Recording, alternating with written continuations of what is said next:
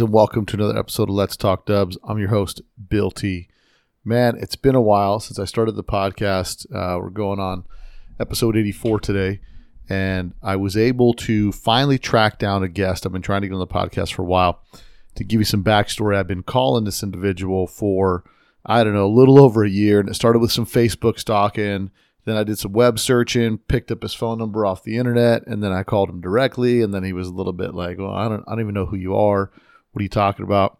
And so this week I had an opportunity to run up to San Jose and drop off a car that I'd sold. And I've been itching to get on the road because I haven't been able to get on the road since this whole stupid thing's been going on with this nonsense. And, car show's been canceled and all that. So I had an opportunity to run up to San Jose for a couple days. And I'm talking to my wife as we're driving through there. And I said, you know what? I'm calling this guy Chris. I don't care. He's going to think I'm a stalker, but I'm coming over and I'm going to sit down and get this dude on the podcast. And reached out to Chris, talked to him, and it just so happened that the moons and stars aligned. I was able to stop and visit him on my way up there to San Jose. I hung out, him and Betty, his wife, great people, real hospitable to a random stranger that just shows up. Hung out with him for about 2 hours at least in their house, getting to know him, talking to him. He showed me the Ghia. I had to work my way into it slowly. And then I said, I'm coming back tomorrow. I'd love to sit down with you and get some history on this car.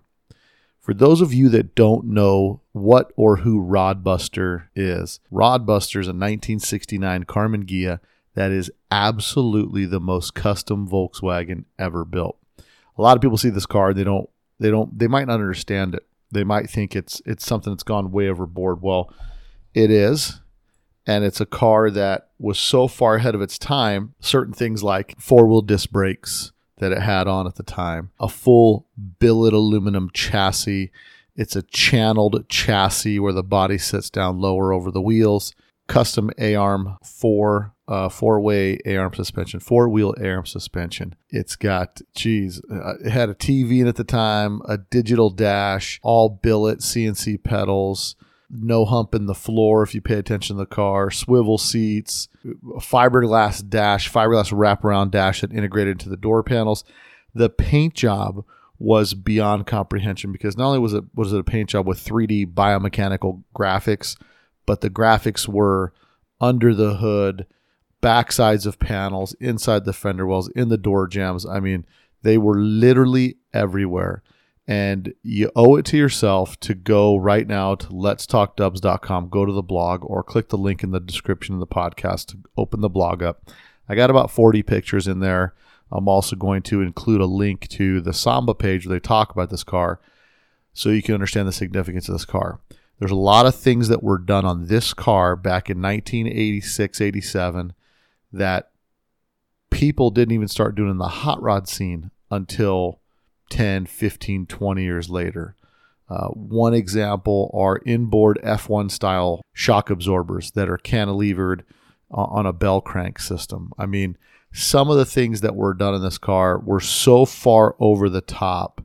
And that was the name of the game in the International Show Car Association, was go over the top, degree of difficulty. That's why the engine has fuel injection with twin superchargers. I mean, it's nonstop the whole way through. Totally worth checking out all the pictures.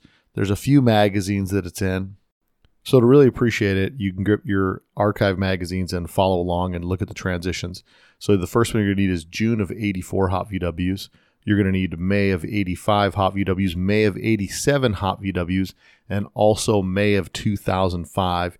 He has 2 Ghias in the top 10 Ghias ever built. So this is a phenomenal car. There's so much technology that went into this car that later showed up in the show scene later, but definitely something to behold. It's an unbelievable car. Chris is a heck of a guy. I mean, just a solid car dude to the core. He's got a fleet of really cool cars, and he only has one mega show car, and that's the Ghia. So everything else he builds are really, really clean show cars that he drives, and drives them a bunch. So a great guy. I consider him a friend now, and for sure this is one of my favorite podcasts to date.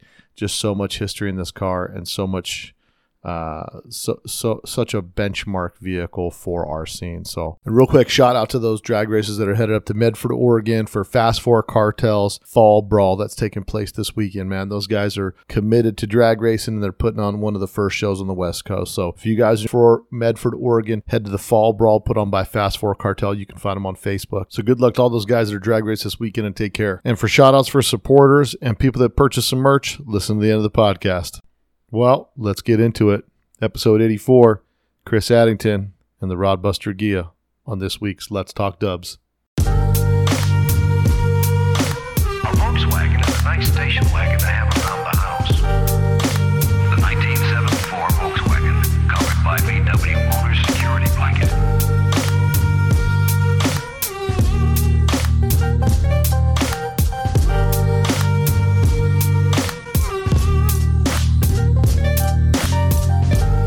All right, so this day I've been waiting for a long time. Since I started the podcast, I've been getting emails for quite a while in respect to one of the most legendary cars that's been out there for a long time, and that's Rodbuster Ghia.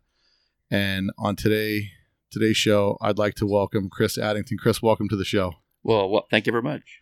So I've been pestering you for a while, and you got these random emails from a dude with a really long last name, and you're like, who is this guy? Who's this terrorist trying to get a hold of me? And I've been on it. And this weekend I had an opportunity to run to San Jose, and I was talking to my wife. I said, I gotta meet this guy, Chris. I gotta get him on the podcast. We gotta get the story of his car that had such a huge. It set such a huge benchmark in the VW scene. But before we get into the Ghia, into Rodbuster and all that stuff, we always start out the podcast with your VW story. How did you get into Volkswagens? Well, I got into Volkswagens I was in college, and obviously I had a roommate who just got a Z28 when they first came out. Beautiful, fast cars. And he had a 65 Volkswagen that he wanted to get rid of. And I said, hey, I could use that. So I ended up buying it from him, and that was my first entry into Volkswagens, and it got me through a couple, 3 or 4 years of college, and it was a great vehicle for transportation. We autocrossed it a little bit, didn't much show it, but we just drove the heck out of it, drove it home a lot. Just a great vehicle. It's an entry vehicle, to get into Volkswagens. And, with that, a lot of the ways that we started into Volkswagens is out of necessity, but then there's something about us that loves this underdog vehicle. Like you take it autocrossing, which is like the most non-autocrossing vehicle for the most part, right? That's correct. Not a bunch of them there. So were you a car guy as you got into that and thought, well, shoot, I'll make this thing cool? Or how did you start to pursue your car hobby? I've always been, involved with cars most of my younger life and older life. My dad was kind of a gearhead, and I kind of followed in his footsteps. He could build about anything and could weld. He could do all those things. And he taught me a lot of those skill sets. And it was just a natural progression to get into cars because I enjoy cars. I've always tried to have nice cars, or to have fast cars and cars that are fun to drive. And I have an affection for Volkswagens. I've always had Volkswagens. They've kind of been like, I go different directions, but I always tend to come back to Volkswagens. And interestingly enough, my limited knowledge, because obviously when Rodbuster was out and it was huge, I was, early teenager, didn't even have a car then. And when I'm looking at Rodbuster, I look at that and I see Rodbuster and I see how far ahead you were in the VW scene, and not just the VW scene. Because I don't by any means want to discredit it that way. You were so far ahead in the custom car scene, I'm going to say as a general thing with the billet and all that stuff. The Ghia, a lot of people don't know that Rodbuster is its fourth incarnation. Is that right? Well, absolutely. And a couple of years ago, we repainted it again just for one event. So that's Rodbuster 5.0, or actually 3.0 of Rodbuster, but it's the 5.0 for the car being rebuilt. Now, what's the story of Rodbuster and how, and take us all the way back to the beginning of that car particularly? Wow. Back at day one, when I was going to Cal Poly, I measured. I was in architecture at Cal Poly, and to pay my way through school, I built houses and remodels for people. And I hooked up with this good friend over there, Joe Pope. He's probably passed by now. And I built him a house. and I paid my way through school. And when I graduated, of course, and he had bought this Karmann Ghia almost the last year I was working there and was driving it. And it was a nice car. I mean, it was kind of a plain Jane, just a vintage-looking 69 Volkswagen, which wasn't vintage then, unfortunately. Right. And I graduated from college, moved to Bakersfield, and we stayed in touch. And he called me up one day, says, "Chris, I want to build a garage." And I said, I'll build your garage. You give me that Karmann Ghia. And he said, "Sure." So I built him a garage. He provided the materials. I did all the labor to build it. Built his garage. He gave me the Karmann Ghia, and that's how we first got the Karmann Ghia. And I drove that while I was working for another architect for many years. Drove it over the Grapevine all the time. It was just like a great car, very dependable. Drove it everywhere, enjoyed it. And that was how I first got into it. And so a lot of people see Rodbuster and look at that car and go, man, it's a shame a car like this has never had any miles on it. So the reality is you had a story with that car. I mean, you drove that car for years before it even became a show car. Absolutely. And really the next, and what we did, I lost my mind and I sold it to one of my best friends back then. And he totally destroyed it. And I said, okay, I got to get this car back. So I bought it back from him. Then I restored it back to original again. I mean, it cost a lot back then to restore it after he destroyed it. So what year is this that you restored that car? Oh, gosh. This had to have been... late 70s? I'm going to say, late 70s is about right. So late 70s is actually the first time the car is restored. Yes. Back to original. And then and you're not known for being subtle on some of the things that you do, especially with cars. When it was first restored, you just did it to a stock spec level. Yes, we kind of kept it, brought it back to original, which that was a look back then for that car, and it was good. Then we hooked up with a small Volkswagen club here locally, V-Dubs Limited, and we got to be a lot of friends with them, and opened my eyes to what was going on in the Volkswagen scene, and said, "Hey, we'd like to be involved with this." Then we got the disease, how the disease is. Yeah. Then came the next generation was Brown's Ghia. And remember, Brown's Ghia was all earth tones. RK shot it in front of this beautiful white building down in SoCal. And it really, I liked it. And it was kind of, the graphics were kind of like it was at that time and era. We had to pull the pan off and detail the pan. And a good friend of mine was into sheet metal, so he gave me some copper. And we did a copper engine liner, which was kind of different. Yeah, the engine tin, instead of being chrome, it was copper. Copper. And we did a lot of weird things. And then we made our first dash. See, we used to own SKS. We used to sell SKS specialties. We sold in fabricated glass dashes for all types of cars. And we did our first prototype with Brown's Ghia. And that's the dash that evolved into the dash that's in Rodbuster. Well, yeah, and Rodbuster right now is a major prototype. I mean, we only have the one of that. I have all the molds though. We only have one of that. But I mean, that's kind of it's the evolution of the original fiberglass dash you did for the Ghia, where it kind of curved around two different pods and something a little more custom, giving some depth to an early Volkswagen. Now, so Brown's Ghia is the spec level on that car was like chrome bolts, painted pan, your average detail of that time. Now, and maybe what some of the listeners might not know is, Bakersfield is and was at the time, there were these epicenters where you started getting pockets of cars coming out of. And Bakersfield is known for a lot of hot rodding. Absolutely. And race cars. And yeah, we've got 5 racetracks here. It's a huge car culture here in Bakersfield. Yeah. And so... And I think that, and I mean, this is just from my opinion, from your experience being around all these hot rods, is some of the stuff where, and there's always been this dichotomy of hot rod versus VW guy. Like there was this, animosity between the two cliques. Big time. Which is kind of ridiculous because a car guy's a car guy, right? But when you take that car and the Ghia and you have it finished and you go to... Now, did you take it to a VW show down at the Jamboree or somewhere in Southern California, one of those Al Martinez shows? Went to a bug-in, one of the last bug-ins.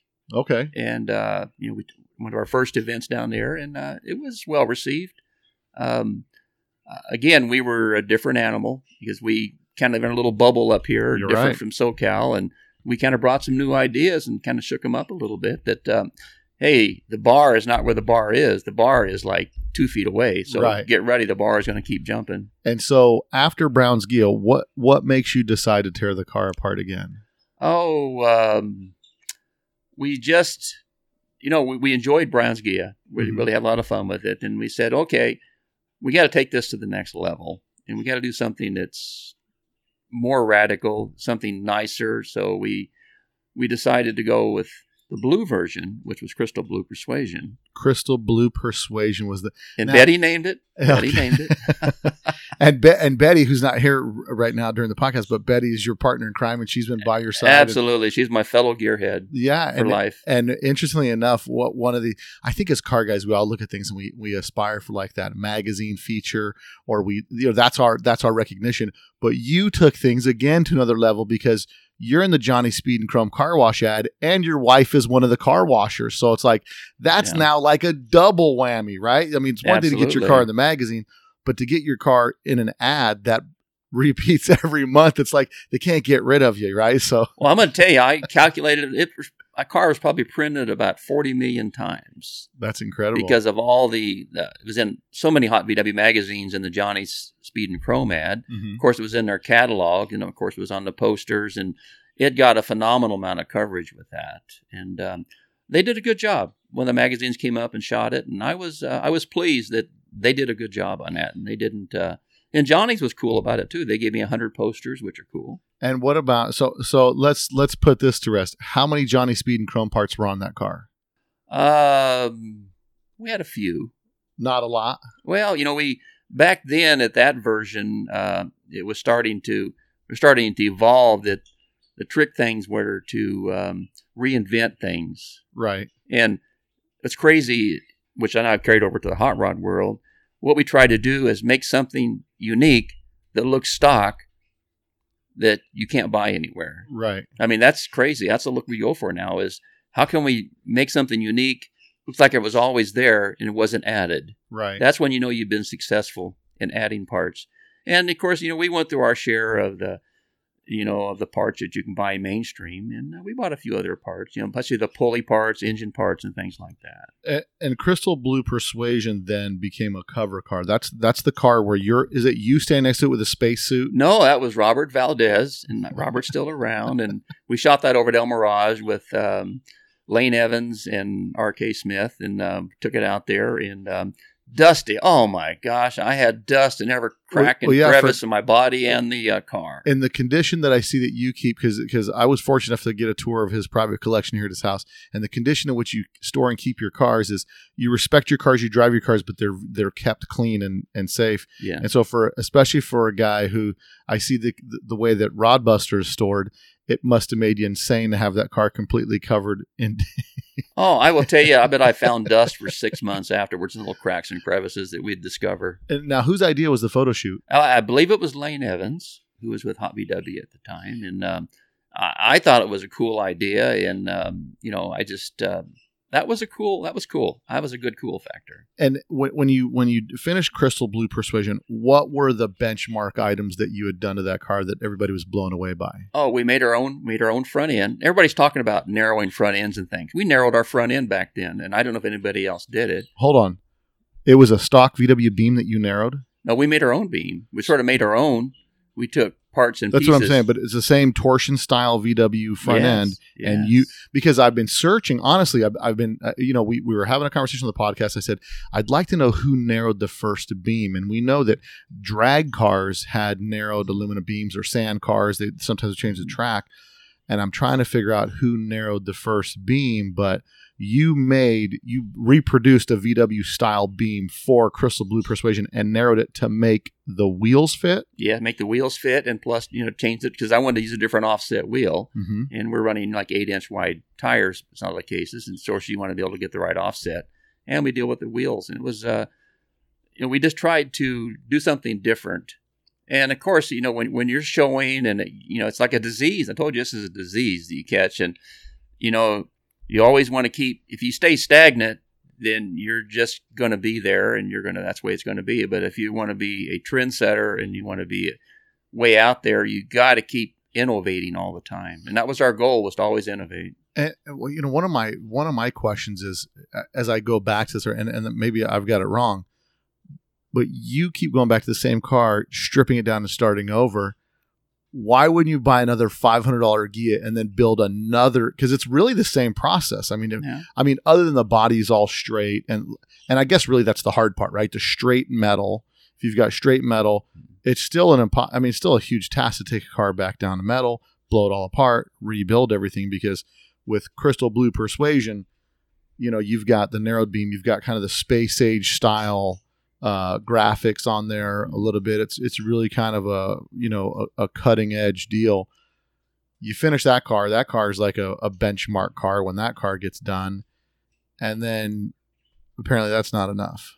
Well, we showed at ISCA, and we got a taste of ISCA, which is International Show Car Association, and we always had a show here in Bakersfield with ISCA, and we, as being Volkswagens, were always second-class citizens. I'm sorry to say that. They treated us that way. And I said, okay, we have got to have first-class treatment. And, okay, then we go to shows out of town.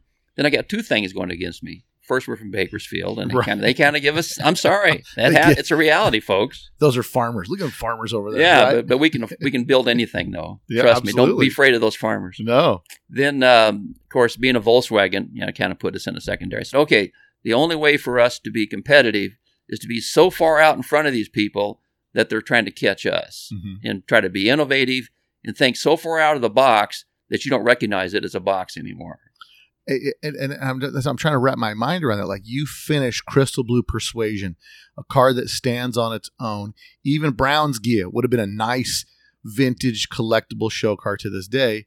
And then you decide, I'm going to go ahead and go completely next level on this, which there's a lot to talk about with Rod Buster.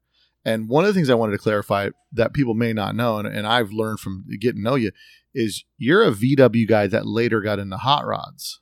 That's correct. So a lot of people think when on the surface they see Rod Buster and they think, oh, this guy's a hot rod guy. But the name Rod Buster came about to kind of poke fun at the hot rod guys, because you're going to now go, well, the ISCA is kind of their world.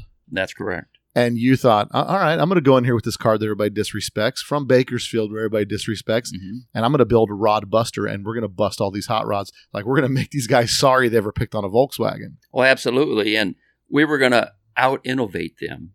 And I honestly feel that nobody will probably admit that we set some trends in ISCA. I think without a doubt. I mean, we go from the part where, like, Brown's Ghia is like, maybe if you were going all-out display, it was a velvet rope. You know what I mean?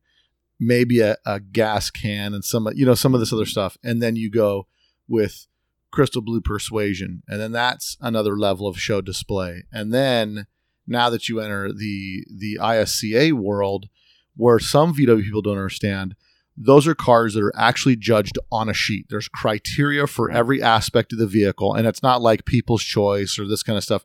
There's a judging panel that goes and looks at every car.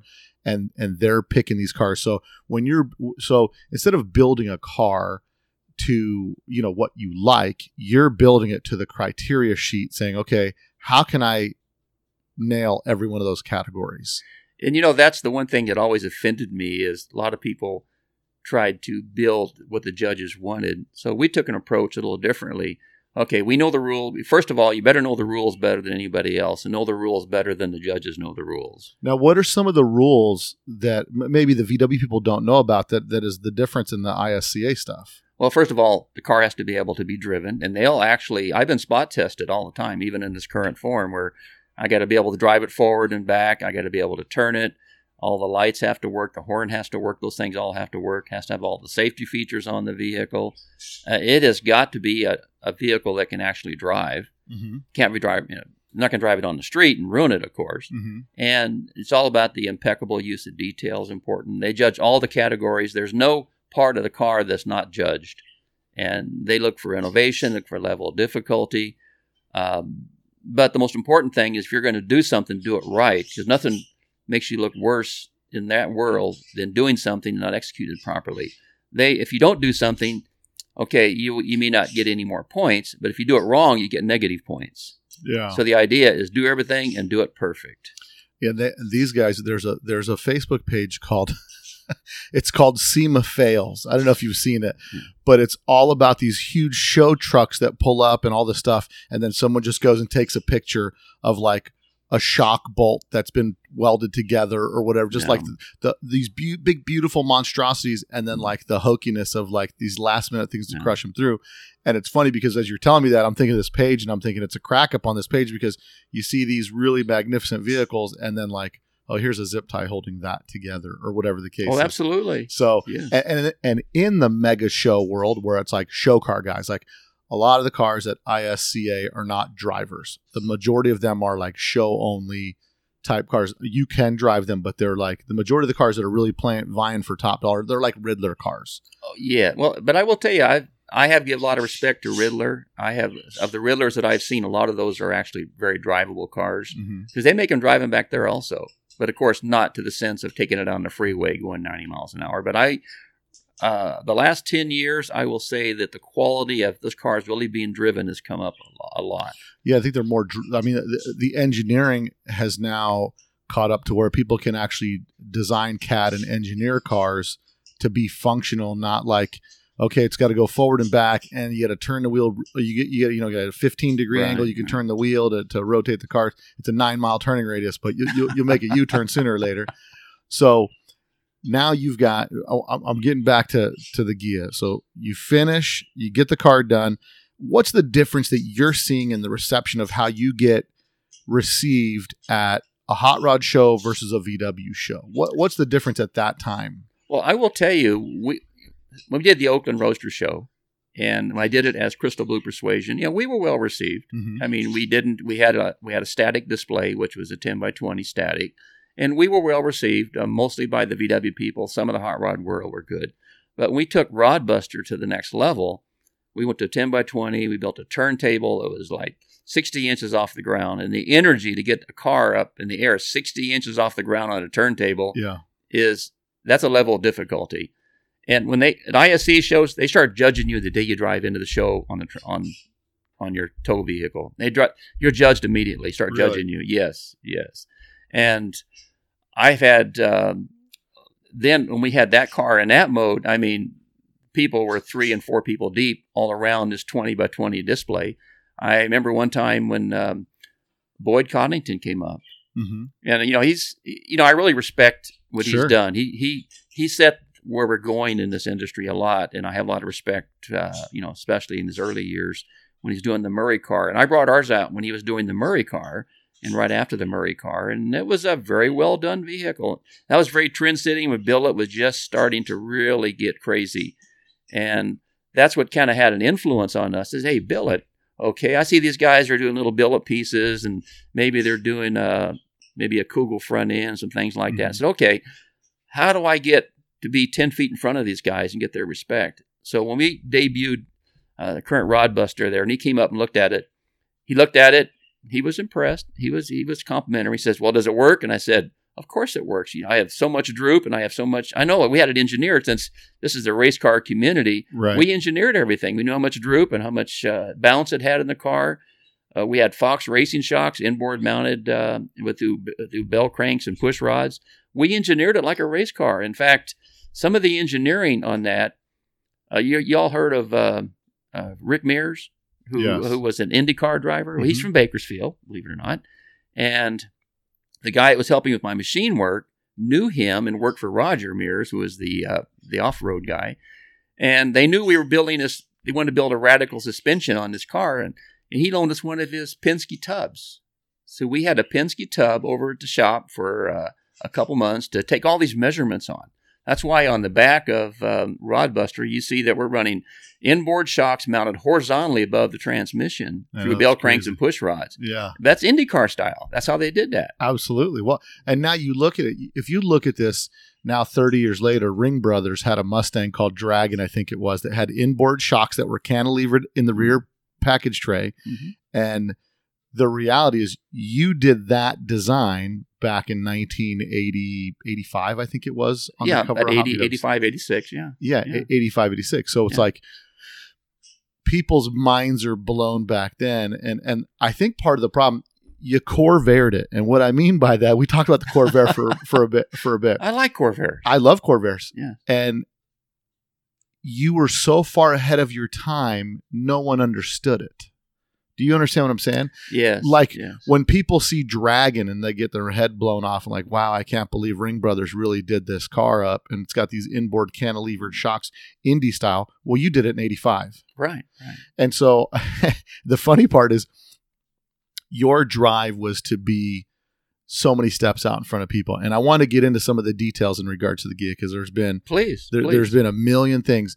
So now you blow the Ghia apart. You're getting ready to start Rodbuster.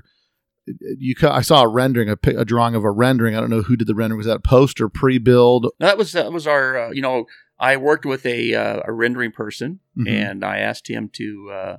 I told him what feeling I wanted to create. I wanted to create a feeling. This is all design is feeling you create, the feeling that people get when they see it. We wanted biomechanical. That was the look that I wanted, and I wanted unique flames. I didn't want flames. I wanted jet flames. Right. And jet flames aren't like regular car flames. It's not a hot rod flame. It's a jet flame. Right. And that was the look that we were after. And he captured that what I wanted. I wanted black roof, candy apple red on the paint, and he captured it well. And that was Jay Werner. He's still around. I call him Flaky Jay, but I shouldn't probably say that. But he's very talented. I have to give him an A for his talent. Well, I think like most artists, they're really, really when they're on. Yeah. Trying to pin them down is like herding cats, but I think, and maybe their freedom of parameters enables them to be really artistic. You being an architect probably are a little on the analytical side and really look at some of the details. You know what I mean? And yes. And you start with confinements, which is interesting because as an architect, you also have that where you want to push architectural boundaries and you have to rely on engineering to push those boundaries. Yes. So same thing with the Ghia. Now, what's the first billet thing? Because clearly you had to get some inspiration somewhere. So what was it that you saw that was billet where you thought, oh, they machined that out of aluminum. Wait a second. I've got a lathe. I've got a mill. I can make whatever. What was the first thing that you saw that kind of that triggered you to say, I'm doing all this out of aluminum? Like, what were some of the things because you were obviously around the hot rod scene up here, which is a totally different world than Volkswagens. That's right. But the hot rod scene did have an influence on me when I could see this billet thing starting to happen where people were taking and making replacement parts to go on a vehicle to replace a stock part. And I hooked up with a local machinist and a couple of guys. Then we built that front end I was telling you about. Had a lot of machining in that front end. It wasn't just flat bar and pipe. It was machined. We created a piece. Not only was it functionally correct, we wanted to create a piece of art at the same time. Because you got to marry, art and engineering really are one with me. And you got to merge those together. So we started there. And I started looking at the car back when it was Crystal. What can I change and do billet things? So I started doing like torsion bar covers. And we actually, believe it or not, we cut the rear axles off at the tube, chromed them, and welded them back on. Wow. And, people don't realize that, but we did that. And any part I could take off, like even the stupid little bolts that bolt the frame to the body, we took all those off and made them out of billet. The bolts on the car, billet? Not the bolt, the washer plates. Oh, the covers, the little washer plates. And we tried to make quite a few parts out of a billet. And I said, okay, we got to take this to the next level, which was building a complete billet chassis, which was the next level for us. And that's insane because I don't think anyone's done one since. The rumor back in the day was there's $250,000 worth of billet underneath that car. Looking at it, if you were to go pay for it retail, now that's conservative. What I'm saying, and I'm thinking there were quite a few pieces. So you've got a little machine shop here at your place that I have the opportunity to see, and you prototyped a lot of pieces. Now, because you're an architect, and this is the mid '80s coming about, CNC machining is just on the beginning front at this point. Well, what was kind of unique was I hooked up with a machinist, and he had a beta copy of Quicksilver, which was the go-to CNC software back then. And of course, being an architect, we understand CAD was just starting an art business.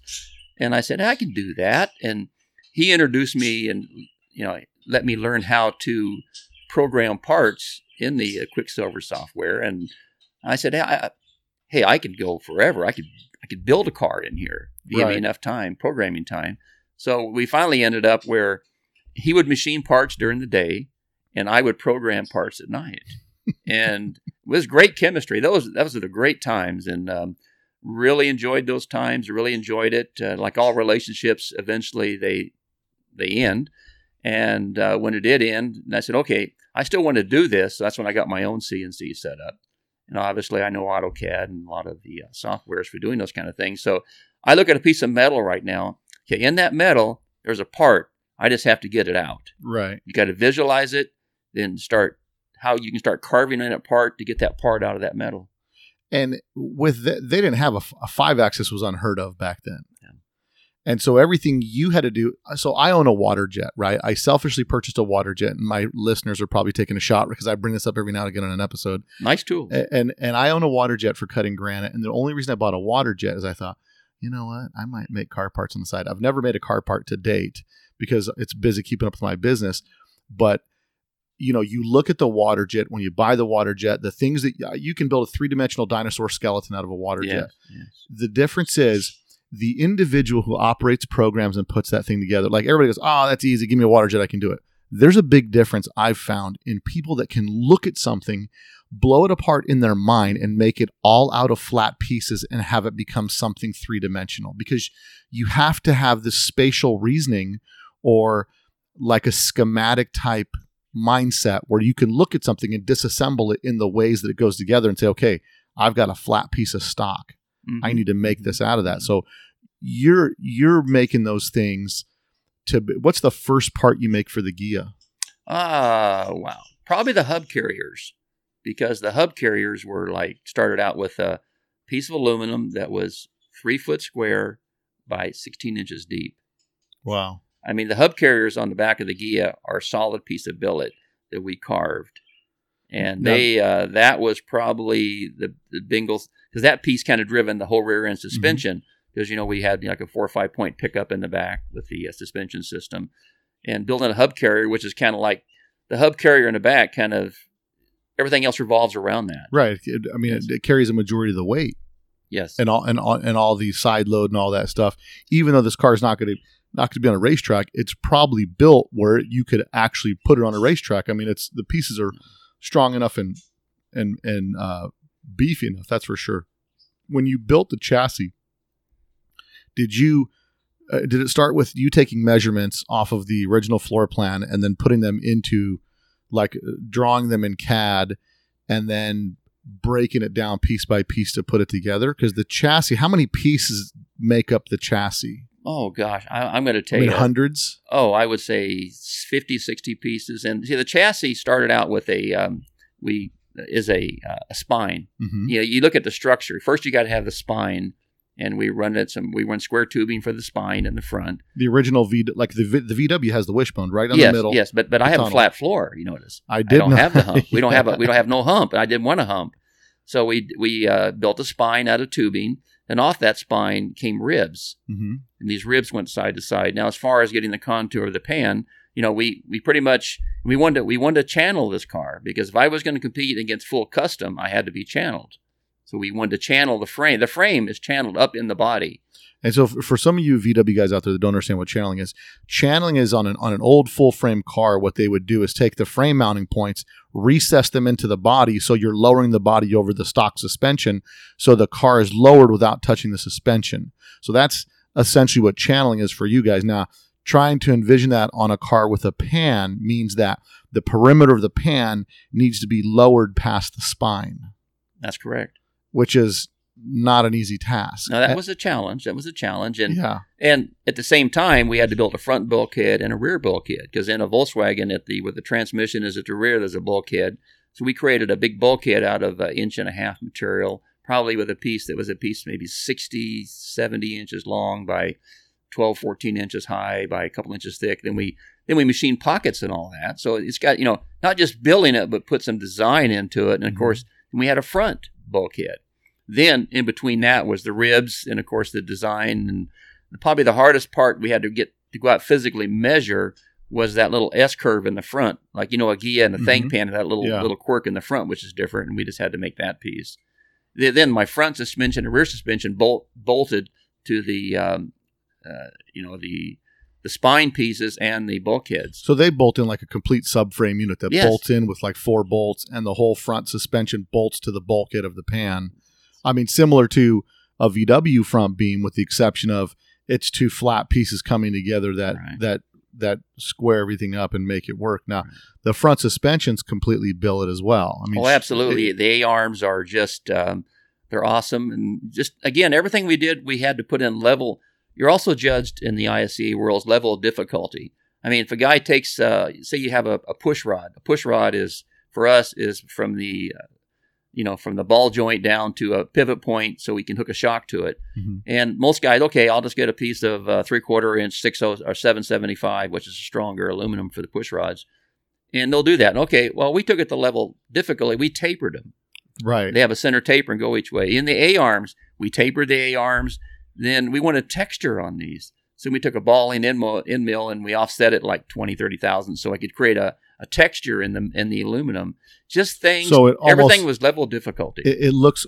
Does it look like a cast piece, or is it like the traditional billet markings? No. These are they're almost continuous because it looks like a texture. They almost look like cast A-arms. Yes, but a long ways from it. No, that's what I'm saying. I mean, when I looked at them, I looked at it yesterday when you showed me the car, and I thought, those look like they're almost cast, but it's the printing that's on it's the machining on the aluminum that gives the texture to take it away from being just a square, bulky, absolutely, arm. And so the front suspension on that you had engineered here locally with help from race teams and stuff like that. Yes, input from those guys. Now, then we had a problem that I needed a 12-inch rack. Now, a rack, obviously, in rack and pinion steering, is the rack is the thing that moves the steering rod side to side. They're usually 18, 24 inches. Oh, yeah, much. So we ended up going down to the sprint car. We have sprint car guys here locally. Mm-hmm. They said, go see Schroeder down in SoCal. He built me a 12-inch rack, shortest one he's ever built.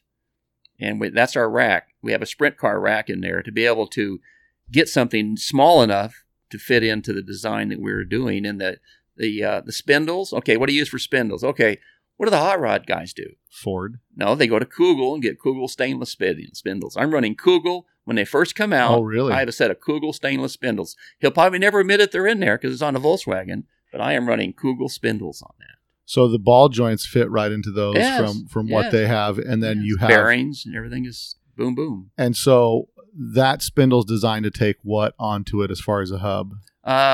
We've got. Gosh, I forgot. I've slept since then. No. But I mean, yes, it would normally be if you bought that spindle. We made our own spindle. We made our own hubs. So you would just machine the hubs to fit the bearings. We made our own hubs. And the brakes on there, the rotor hats, all that kind of stuff came from. Well, believe it or not, where you can get some of the coolest brakes right now. People don't realize is Performance Machine, which is the motorcycle world. Performance Machine makes some of the coolest brakes. They make some six piston brakes on these big bikes. Some of these big bikes weigh as much as a Volkswagen does. Right. And especially the racing ones. But Performance Machine provided all of our, they didn't provide it. We bought them. We bought the calipers, the pads, and the rotors from them. And the rotors, believe it or not, what's crazy is the rotors fit on a Volkswagen hub up at the transmission. That blew me away. That was just luck. I didn't have to remanufacture something. Something actually bolted on. Hold on. So you're talking about at the IRS hub at the flange? The CV joints? The CV joint is the where... bolt pattern is the same as the Performance Machine pattern, which I don't know how that happened. Because if people aren't familiar with this, you'll have to get your issue of Hot VWs out and look over this. And it's probably one of the first... It's like a 6 or 8 page feature in Hot VWs, all color. Which that time in the magazine, you might have got one color photograph in the picture. You know what I mean? Like one page or maybe 2, you're pushing it. But you had, there was a ton of pictures of your car in that magazine when Rod Buster comes out. And with building, this is such an undertaking on this car. What is I want to get back to the suspension a little bit. What was the total timeline from the time you stopped showing it to the next time you debuted the car as Rod Buster? Oh, we did ISCA 1 year, and I think we did really well. It was Crystal Blue Persuasion. Then we didn't go to the grand finale. I think we won the Pacific Coast custom category, which was cool.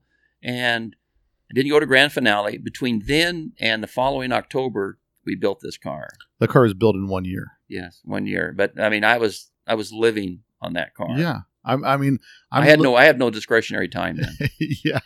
I mean, and you were working a full-time job. Yes. So it's like every living, breathing moment. And maybe some of the stuff that people don't realize is this is so far before the internet where you could, like if you wanted a piece of plate steel today, a piece of billet, a block sent to your house, you go online, click a button, pay with your credit card. It shows up 2 days later. You got a 24 by 24 block of aluminum sitting on your front doorstep. Or you wanted to order tie rod ends, you get on, order tie rod ends, brake. Everything that you did, you're driving to California. Well, right. IMS, we had an account at IMS down in Burbank, which is Industrial Metal Supply. And many times we'd have to make an early run down there to get it when they opened to pick up a block of billet to bring back to make chips in the day. And you got to go visit the brake guy. You got to go visit. I mean, and this isn't like, oh, yeah, I found this cheat sheet online and this bearing cross-references to that one. Like, you really had to do your homework. So, I mean, the amount of time it took you just to figure out what bearings would work or what would fit was just, I mean, it had to be unbelievably exhausting. Well, I mean, the process. And you're so focused and determined to deliver this car. Mm-hmm. I mean, and when you're building this car, so you strip it all down, you build the billet chassis, which is A-arm front suspension, 4-wheel disc brakes. You can't buy 4-wheel disc brakes back at this time for Volkswagen. Your car has 4-wheel disc brakes. You've got lateral cantilevered Indy style rear suspension. The transmission in that car it was a racing transmission out of Volkswagen. 4-speed. 4-speed. And the engine. Well, you know, when I take a task on like this, you know, we break it down to components. Right. You know, we have the chassis components, which I was working on the chassis components with a machinist who was a wizard, a machinist. Then I had a person was helping me with the body, doing the body modifications. His dad was helping us build the dash components. I was working with a guy down in San Diego to come up with the twin superchargers. These are twin roots blowers on there, not twin roots blowers with Bosch fuel injection. It hasn't been done since because I don't know if someone doesn't have the sense or they don't have the patience that you did to do that. Because I mean, it's like that's. I mean, you're doing this, 35 years ago before people are doing. Mm-hmm. I mean, they're not even doing this stuff now, but. So talk to me about the motor. I mean, the motor in and of itself is there's a world of rumors around that motor, and especially in the show car scene. I'm sure you probably stood back there as people walk by. Yeah, that thing doesn't run. There's no way it'll run. You can't drive that car. You've probably heard it all. Oh yes. And I happened to be on the way up here. I was talking to my wife, and we're on YouTube, and there was a video that I'll put a little segment of on the blog that corresponds to this podcast. But there's a video of you online starting from the 80s you starting this engine because everybody said like there's no way it runs, it doesn't, none of that stuff works. I mean, the motor in and of itself, walk me through like where this idea comes from this. I mean, obviously you go like, hey, what could be difficult? A supercharger? Nope, not difficult enough. 2 superchargers driven on 2 separate carburetors, and then no tin on the motor. We were fuel injected. We didn't have carburation. It's fuel injected. So walk me through the whole the whole concept behind the motor. Well, the engine was a 2-liter, and we got I had a racing buddy, who's a dragger, gave me a set of awesome barrels that were on there. And they're aluminum barrels, and I wanted aluminum barrels. So those are manufactured by a company that are not custom built. No, they're manufactured, but I machine. Of course, once I get them, okay, this is too plain. I gotta cool this up a little bit. So I kind of tapered them like a Volkswagen would be, which you would never see on these. And then we polished it. Now we polished the case too. Yeah. A couple times. First time I polished it, I went and had it powder coated, and it turned to poo. Yeah. Because there's so much oil in the cases are porous, and the oil all came out and turned to poo. So then I ended up repolishing it again. And I said, okay, what am I going to do this time? I said, I'm going to be really unique. I'm going to anodize the case, which I didn't anodize it. I actually painted it with candy apple blue. So it looks anodized. I tell everybody it's anodized. And they said, oh, that's cool. But you can't anodize that material. Right, because it isn't anodizing the same process as Is it the same process as chroming or powder No, it's a coating? different process, but it uses different materials in it, and the various grades of the metal make the color different. People don't realize that. You can't take a 661, 775 in the same batch; they'll come out different colors. So anyway, we got the case handled, got the barrels handled, the heads. We went and tuned the heads up and make the heads where the look we were after, and get the good flow and good heads to start with. I think we were racing heads at that time. Then probably the hardest piece to make was the intake manifolds. Yeah. Nobody makes an intake manifold for a supercharger to a Volkswagen that I know of. We end up building out of a block of metal. We made our own intake manifolds. So you make your own intake manifold. Your own. What's the fuel injection? Where do you get the fuel injection? There's a from? Bosch fuel injection system. So it's a modified Bosch injection Yes. system off of I don't know the answer. I've slept since then. just some 4-cylinder car. I can't tell you. The guy that helped me with the blowers helped me find it. Then we had to make an air hat across the top. You see that blue air hat across the top? That was custom made. So, we could, it's called, that's where the air comes in. Mm-hmm. At the same time, don't forget, you got to cool these things. I don't have a shroud, so we put a big giant oil cooler back in the compartment where the back seat was, a big giant oil cooler in there. So this thing actually would cool the oil so it doesn't heat. Then underneath the bottom, if you look closely on the photographs, you'll see an area where there's vent holes in the bottom. Mm-hmm. That's where the fans would blow through the oil cooler and blow out. So this thing actually cooled the oil. So, we built this as we'd ever have to drive this thing. We could anywhere. I mean, that was the goal, was to make it, okay, it's, you're not going to ruin it if you take it out, but we wanted to make sure that we really would work. But back to the engine, we used motorcycle exhaust, Mm-hmm. which I think that was the look. We had a guy down in SoCal back then made the headers for us out of stainless. We make our own now. We've learned how to do that, so we can do that ourselves. There's just so many little pieces. The engine had a lot of complex pieces happening all at the same time. I mean, and very different. The engine's just a monster in and of itself, just Yeah. because the amount of time it had to take to put into doing that engine was just unbelievable. I mean, you look at it and it looks like it doesn't run. Like, it looks so nice. There's no way that thing runs. And because of in the VW class, I got a friend of mine who took first place at a car show. His car didn't even start. He just he didn't even have a fan shroud. Put a stuffed animal in the engine compartment and took first place. It was people's choice, and people just go for that flash and bang, and then they're out of there. They don't pay attention to the details. And, with this thing being such a work of art, it's incredible that it runs. I'm astonished by that. With some of the body mods you have on there, like one of the ones for me, and I think was it with Crystal Blue Persuasion 2? Did it have the rear quarter window was filled in? I think that was on Rodbuster, because I wanted that smooth look. Yeah. I wanted, which is like, now it's glue-in windshields now, which everybody has, which Right, flush fit windows. they don't have back then. Mhm. We kind of started that idea Yeah. for us anyway. Yeah, the quarter window on that car doesn't roll. It's a fixed window that Right. sits up there. Now, one of the big things was the interior, right? You got the Batman style cockpit steering wheel, Mm-hmm. and you've got the dash. And I saw a video of the car when it was on display. And I'd never seen the car live on display. And the video that was on YouTube, it showed these flashing lights Mm-hmm. in the dashboard. Well, we've again, when you go in ISCA, you got to be 5 feet out in front of them to get their attention. So we wanted, and I'd been to a show in Vegas, and I saw a guy had a sequential digital lights. Back then, that was a big thing. Yeah. Okay, I want to be out in front of that. So we come up with a system where had a full digital dash. We had television. I mean, it was, I'm Yeah, sorry, but it's it's a- corny, but we had a It's a television. 4-inch TV screen. But I mean, It was a big thing back then. Yeah, 1985. The only thing's got a TV and it's a limousine, right? And credit card was started.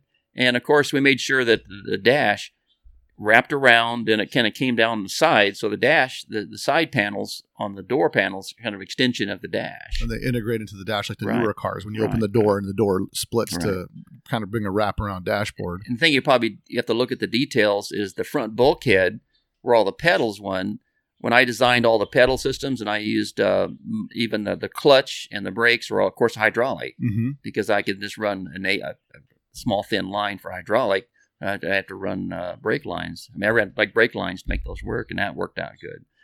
Just tried to get the interior all flow in. The back seat was gone because that's where we kept the batteries, the fuel cell, the brains for the Bosch system. I did run 2 batteries.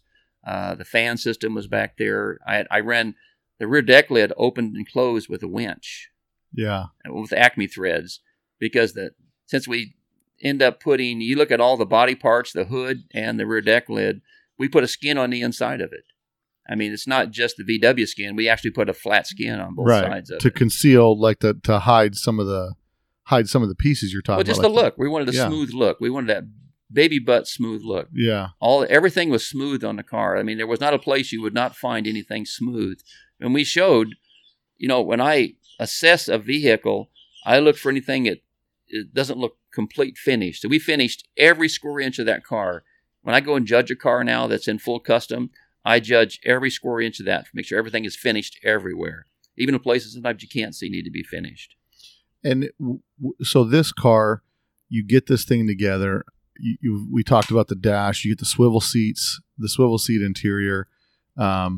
We talked about the front suspension. Now, for years, it was bothering me about the wheels. Like, I looked at the wheels and they looked so familiar to me. It's like you see somebody, you just can't figure out where you know them from. Now, is that something you want to tell people, or do you want to keep that a secret? It's fine. You want to keep it a secret? No, I don't mind telling you. And, it's crazy because when I was showing ISCA, it was not uncommon for the guys back then to spend $5,000 or $6,000 for a set of custom-made billet wheels. And I said, okay, I'm from Bakersfield, I'm driving a Volkswagen. I'm not going to spend $5,000 or $6,000 for a set of wheels. So one day I was driving. Hold on. This coming from the guy that billet machined every single part and piece on the car. But that's okay. You got to have principle. Principle sometimes there's a kicks limit. in. There's a limit. No, it's pride. Right. I mean, I've got to be in touch. I want to be in charge of everything. That's terrible about me. But I was driving down Rosedale Highway, which is around us. I saw a guy had a set of Mustang wheels bolted up to a light pole for sale. It was $150. That's the old Craigslist. It was called Craig's Chain. Like, yeah. It's on Craig's chain to the light pole. Those wheels are for sale. Right. So I said, I'm going to buy those. I mean, I had a vision that I can think machine think now. I said, I can put that in the mill and I can create a new pattern. So we took those Mustang wheels, brought them back, because our bolt pattern was 4-bolt pattern. Right. Because originally I had T-Bird wheels on it at one time. So, which is the 4-bolt T-Bird, which is kind of cool looking. Right. So I said, okay, I want to be different. So we put in, we knew where the holes were. So we digitized everything and got it in the computer.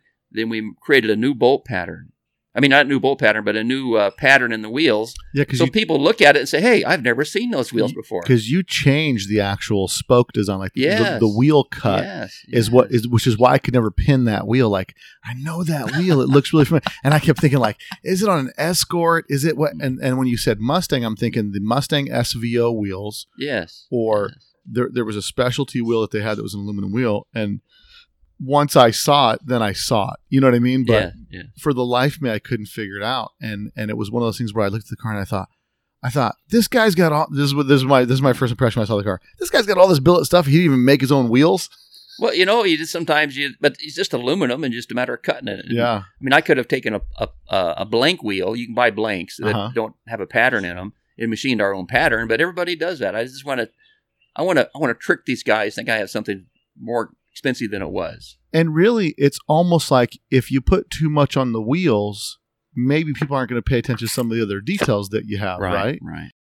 So we talked about the wheels, and going on that car. Now I wanted to bring up what a lot of people don't know. You just talked to me about this, and when I was building my Type 34 Ghia, of course, everybody go take a shot now because I brought up one of my cars again. When I was building my car, you built another car with all the takeoffs from Crystal Blue Persuasion. That's correct. It was a 64 Karma Ghia convertible. Mm-hmm. It got all the hand-me-downs from Rodbuster. And it was good. It was a good rate. And plus, it gave me something to drive that I could drive anywhere, anytime. And did you drive this car a lot? Did you drive infrared quite a bit? Yes. It would go anywhere, anytime car. Now, if you guys are wanting to follow along on the May of 2005, and I'll have it in the blog section, May of 2005, Hot VWs, they go through the top 10 Ghias. And interestingly enough, he has 2 of the top 10. So you got 20% of the list covered, which is pretty strong for a guy from Bakersfield, right? Absolutely. Especially when we're uphill fighting all the time. Right. So Crystal Blue Persuasion, you've had that up until recently for quite a while, and then you just recently just sold that car. Yeah, that was called infrared because of the color infrared. And I had sold it to a real nice guy in Ohio, and he's a aircraft mechanic, and perfect because air cooled. That's a good business. And he bought it for his wife, and he was pleased. And it was running when it left here. And I made sure that it ran. And interestingly enough, what brought us up about that topic was as we were talking about the infrared off tape. He had built this car off of. Like, there's no sense in throwing away all these good parts, right? You got all these That's cool correct. parts, Right? So you just start. Oh, this is half off building the next car. And so when I built my carbon cab, I used the 6-piston brakes, the motor that I bought for the Ghia, a bunch of parts, at least a bunch of core parts that I bought that didn't get used on my Type 34, got used on my crew cab bus.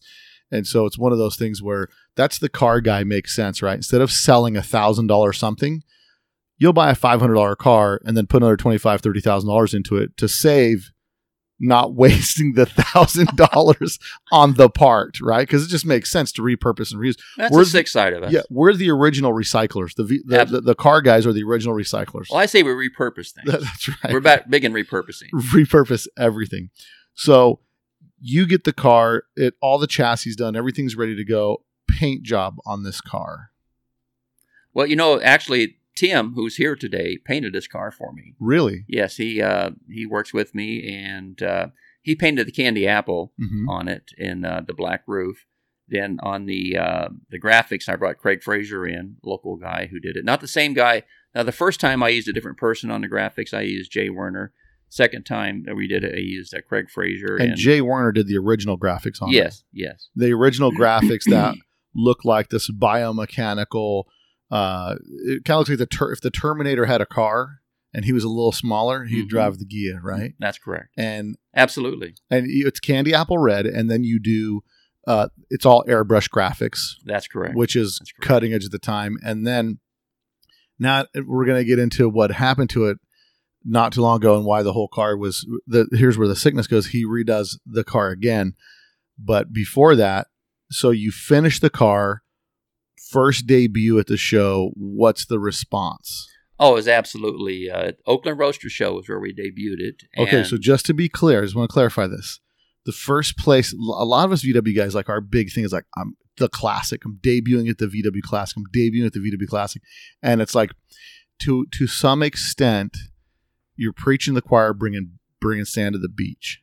You know what I'm saying? So you decide, because these hot rod guys need to be taught a lesson, that you're going to debut this Karmann Ghia at the Oakland Roadster Show. Absolutely. And I got to know the owner, which was Harold Bagassarian back then. And actually he was kind of, and also Blackie, who's been around forever in our culture. They followed me my first year, year or two in ISCA. Then they knew that I was coming out with something strong. And we talked about debuting at the Oakland Roadster Show, and we did. And I had a display which was 60 inches up in the air, turntable, 20 by 20. I mean, full bore, and I still have the display. It's available. Yeah. And the cool part is we won the Slonaker Award for a Volkswagen that year, which is the first time that I'm aware of a Volkswagen ever winning the Slonaker Award. Now, because a lot of you're starting. Okay, here's where we go to you setting benchmarks again. Mm-hmm. Just 2 or 3 years ago, our car club, DBK, was invited to the Oakland Roadster Show, or not Oakland Roadster, but the Pomona Roadster Show. Right. And it was a big deal because VWs were going to be allowed in it. And then last year there were some VWs in it. And then, and my Ghia didn't make it in because I didn't have it run at the time and whatever. Mm-hmm. But that was like a big deal 3-4 years ago. Like, they're letting Volkswagens in at the Roadster Show. Well, absolutely. In fact, I was scheduled to be there in January with this car on display. I've been working with Buck and Kevin to have it there. And this COVID thing coming on, now they've moved the show to May, which unfortunately I do vintage trailers. We have a vintage Airstream motorhome. And, I've paid that. We've had to pay 2 years in advance to even get in this show. And there's a 5-year waiting list to go to this event. For the trailer show. And unfortunately, they scheduled the new date for the show, so I will not be at the Roadster Show this year. No, I'll take it for them, guys. over his dead body. Like, yeah, let Reckless Bill tow that thing down there. We got nothing but problems. As long as you have an insurance policy for Yeah. $2 million, we got a deal. So back to you setting benchmarks. VWs were not a thing you were ever going to see at a roadster show back in the day. Well, they were there, but they were like they were bulk and filler. They were filler cars. They were It filler was cars. Yeah. Like for a car to be in the contender. So let's talk about the what type of cars have won this Snonaker Award, and what is the significance of the Snonaker Award? Well, basically, when the Oakland Roadster Show, which is the Grand National now, of course, the big thing is the Roadster deal, Mhm. and they pick. I think they pick the top 8 or top 10 that go for that, and they get a special. It's somewhat like the Riddler, and it's very prestigious to win that award. I mean, there's some of the top roadsters in the world have won that award, but that's just for that one class, which is roadsters, not cabriolets, but Mhm. roadsters. Well, the rest of the show qualifies for the Snonaker Award, and the Snonaker Award is everything but the roadsters. Right, because the So- roadsters have their own award. Right. There's got to be something for everybody else. And we competed against everybody else. So it and- was open class. Anything that Yes. wasn't a roadster, that wasn't specifically in a roadster class, you went head to head with everybody at the Oakland Roadster Show. Absolutely. And in fact, the Harold Baggy came up to me and says, "Chris, this isn't the same car you showed before." I said, "No, we did modify the VIN number. It's got a different VIN." And he says, You won the Snonaker Award, which is kind of like a little bitty plaque, but Right. it has so much prestige. That's probably of all the awards I won, that was probably the one that meant the most to us. And did you take this? So you're kind of in this show circuit at the time. Hot VWs chases you down to get you featured in the magazine. But do you, at this time, are you going to VW shows, or you're not? well- It's so much work to go to a show for a single day and turn it around. Like you're not going, or Well, that's why we built infrared, so we could take infrared to the VW show. And to take Rodbuster to a VW show is, I think it's overkill. it's overkill, honestly, and I don't mean that negatively. No, And we built infrared, which is the technology of Volkswagens at that time, Mhm. mainstream, and that car fit right in. It was a good fit for those events. And interestingly enough, you would think you'd get way more praise from Rodbuster by the VW people, but because VW people, the hardcore VW people are so weird about customization Right. that right. people can appreciate it's like the VW world appreciates a mild custom more than a full blown custom. I tend to agree with you. And I think the dichotomy between the two cars definitely shows the distinct difference between ISCA show circuit and VW show circuit, and the VW has obviously been coming up quite a bit. Absolutely. And the evolution, it's funny, the evolution of the level of detail of the cars and the innovation has to be so subtle because it has to be kept within the parameters of like this purist group. As soon as, like, I've got a split window coming out. Everybody take a shot because I just mentioned one of my cars again. I got a split window coming out, and it's got the A-arm chassis on, full A-arm chassis on yeah. it. That's done by Cool Rides Customs. And even that car being a 51 split window on that chassis, in my opinion, people are going to like the car whether they want to or not, just because it's just going to have such a cool look to it. But, that VW people have just such a focus on it maintaining VW. You know what I mean? And I understand that, and I respect that, and I appreciate that. In fact, right now I'm building a double cab, which is my shop truck, and we've actually only made 1 or 2 minor modifications, and it's just going to be a runner that we want to get in and go anywhere and enjoy it, and we'll fit right in, and it's and that's where that culture is going right now is more vintage. Well, And I get it. I get it. I mean, for sure, the Rodbuster was so far ahead of its time. So you never really showed it. Well, you do have a huge trophy in there from Al Martinez for one of the shows. I believe that was Brown's Gia. Is it really? I think that was from Brown's Gia. So- I think about that. That's a good question. I'll have to look that up. I have some photos from then. So you have, I mean, the cars received numerous awards of many different iterations, from when it was Brown's Gia to Blue Persuasion to Rodbuster, and then now this car was redone again in 2011. Yeah, what happened is we got invited to go to Sweden, and great people over Now there. hold on. a lot of the VW. You and me, we're hybrids, right? We dip our toe in the hot rods and we come back. My heart, just like yours, is in Volkswagens. But Sweden has one of the biggest hot rod shows. It's just it's a monster event, isn't it? I mean, what's the name? I mean, it's yes. unbelievably gigantic. Yes, in Jokenberg. Yes, and what's the name of the show? And oh gosh, if it slips your mind, it's all right. Listen, there's so I much. have the trophy and go look at it. But you get invited to come to this show. So how does this all come about? Because the car's been under wraps forever. Well, yeah, this was a couple of years after we took it off the circuit, the ISCA. Mm-hmm. They called me up and they said, well, would you like to bring it to Sweden in Jokenberg for our big show in Europe? And I said, that's fine. But they were kind of late in the game, so they had to fly it over in an airplane. Well, flying it over in an airplane was okay, except they didn't tell me it was going to freeze inside, and it did some paint damage to it. So unfortunately, back with the chemicals we used back then aren't like the chemicals today. It pretty much, and we had some fillers in there. I'm not going to argue. I'm not going to say we didn't. We had fillers in there, and it caused damage to the paint.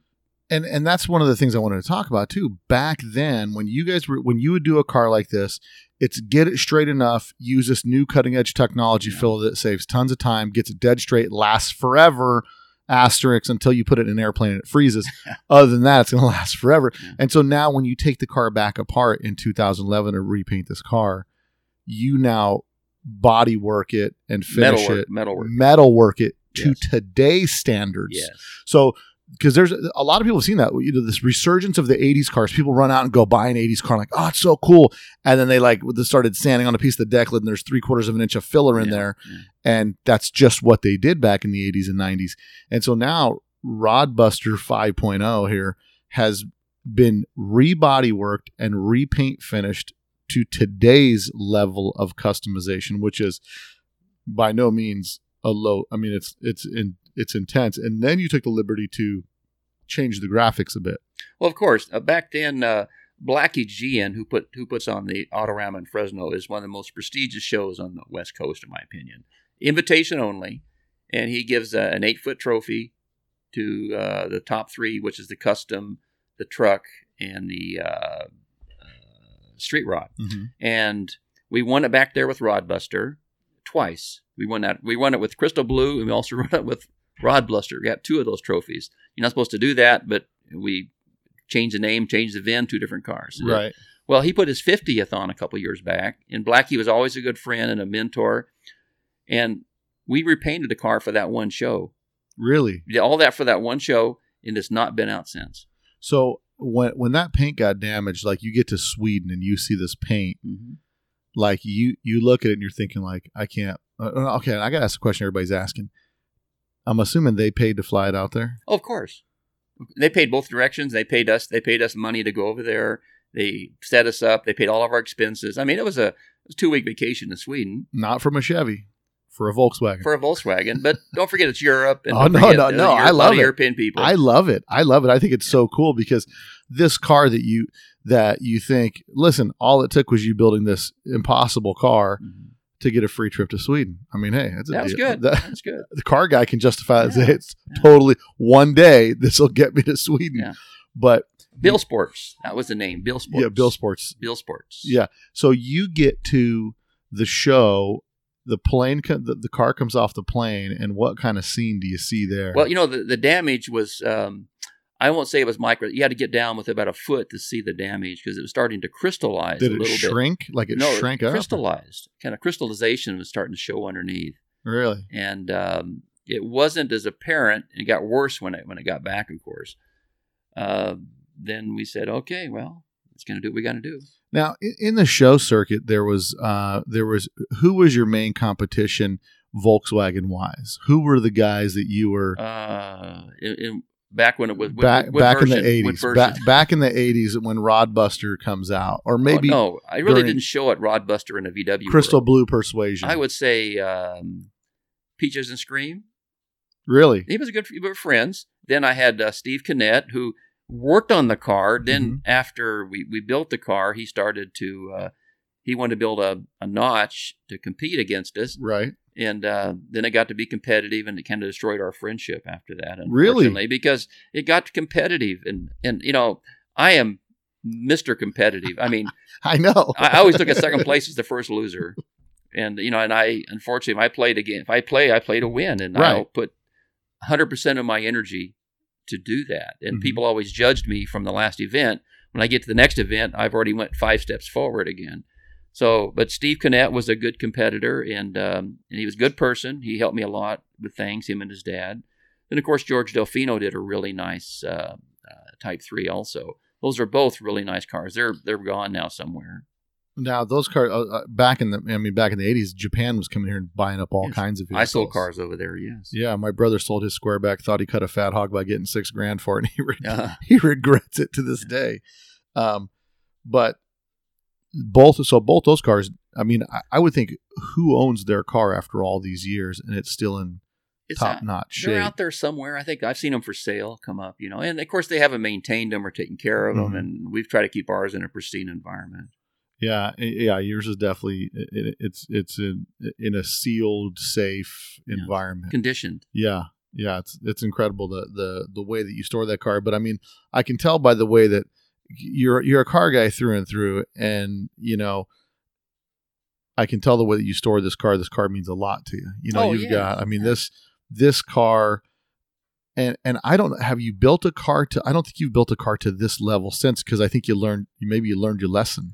Well, not really. After Well, no, this, I take that back, because Yeah. I saw the hot rod, and I Yes. can't even say that, but it's just such a different level now. yeah, and it's a different philosophy. I mean, Like, I mean- less is more. well, it's pretty is as pretty does. Maybe Right. that's what it is. I mean, I built a Roadster right after this with a round tube chassis that is just as complex as Rodbuster, Mm-hmm. and technologically it's a sprint car with a street rod body on it.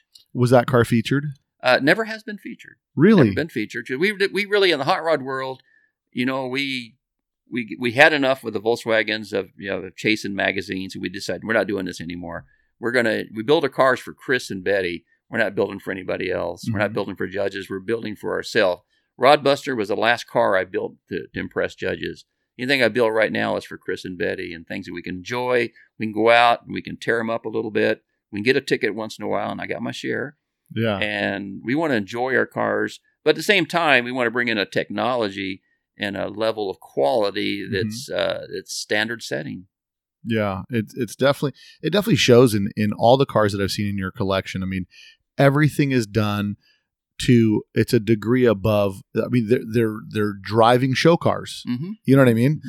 And depending on how much you're going to drive it is how much you start detailing the undercarriage and things to that degree. Because I mean, you've gotten to the point where, and probably the difficult thing with Rodbusters, it's like, it's a car that you only drive it in your head, because to drive it is almost to take it is to destroy the car. Almost. It would devalue it. Yeah. It would devalue it. Like you saw my 33 Roadster out in the other garage. It's just as nice on the top as the bottom, and the chassis is detailed as well as Rodbuster, but it doesn't have all the billet technology in it. Because right now, believe it or not, in the hot rod world, we're kind of like, we're not doing billet. Right. In fact, that Roadster, which I showed you out there, doesn't have much billet at all on it. We Mhm. fabricated everything out of steel and metal and painted it. Yeah. And if it is billet, it's painted, so you can't see billet. The idea is to make it look like it came from the factory that way. That's our philosophy now, is building cars that look like they came from the factory. But it's the only one. Yeah. There's nothing else in the world like it. Yeah. It's a one-off Yeah. type thing. Yeah. So this car the Ghia gets put away, but really, when you're at this level with Rodbuster, the only time it's really featured for VWs is just the VW magazine. You're not going to the VW show circuit, because most of those shows, like we said earlier, are one day and done. Yeah. And the amount of time it takes to set this car up to really be able to appreciate it. The only place it can be appreciated is the ISCA events, Some of the indoor venues, and we've been asked by a lot of people to bring it out, but we're just, and plus, I don't want to go out there. We definitely will never compete this car again, because I'm not the kind of person to go win another $2 trophy. I mean, Right. if it does something for somebody that's positive or for charity, yes, we'll consider it. But our mission is to, it's retired. Yeah. It's retired.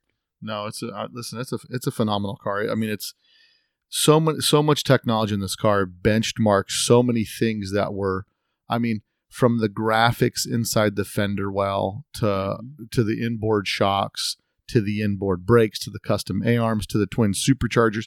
There's so many things that were done on Rodbuster that you never saw again for 20 years. And when you saw them 20 years later, it was like, look at this new thing. And meanwhile, I just got to go back to 1985. Yeah, issue it's Hot definitely, VWs, and it's there. shot in time. Right.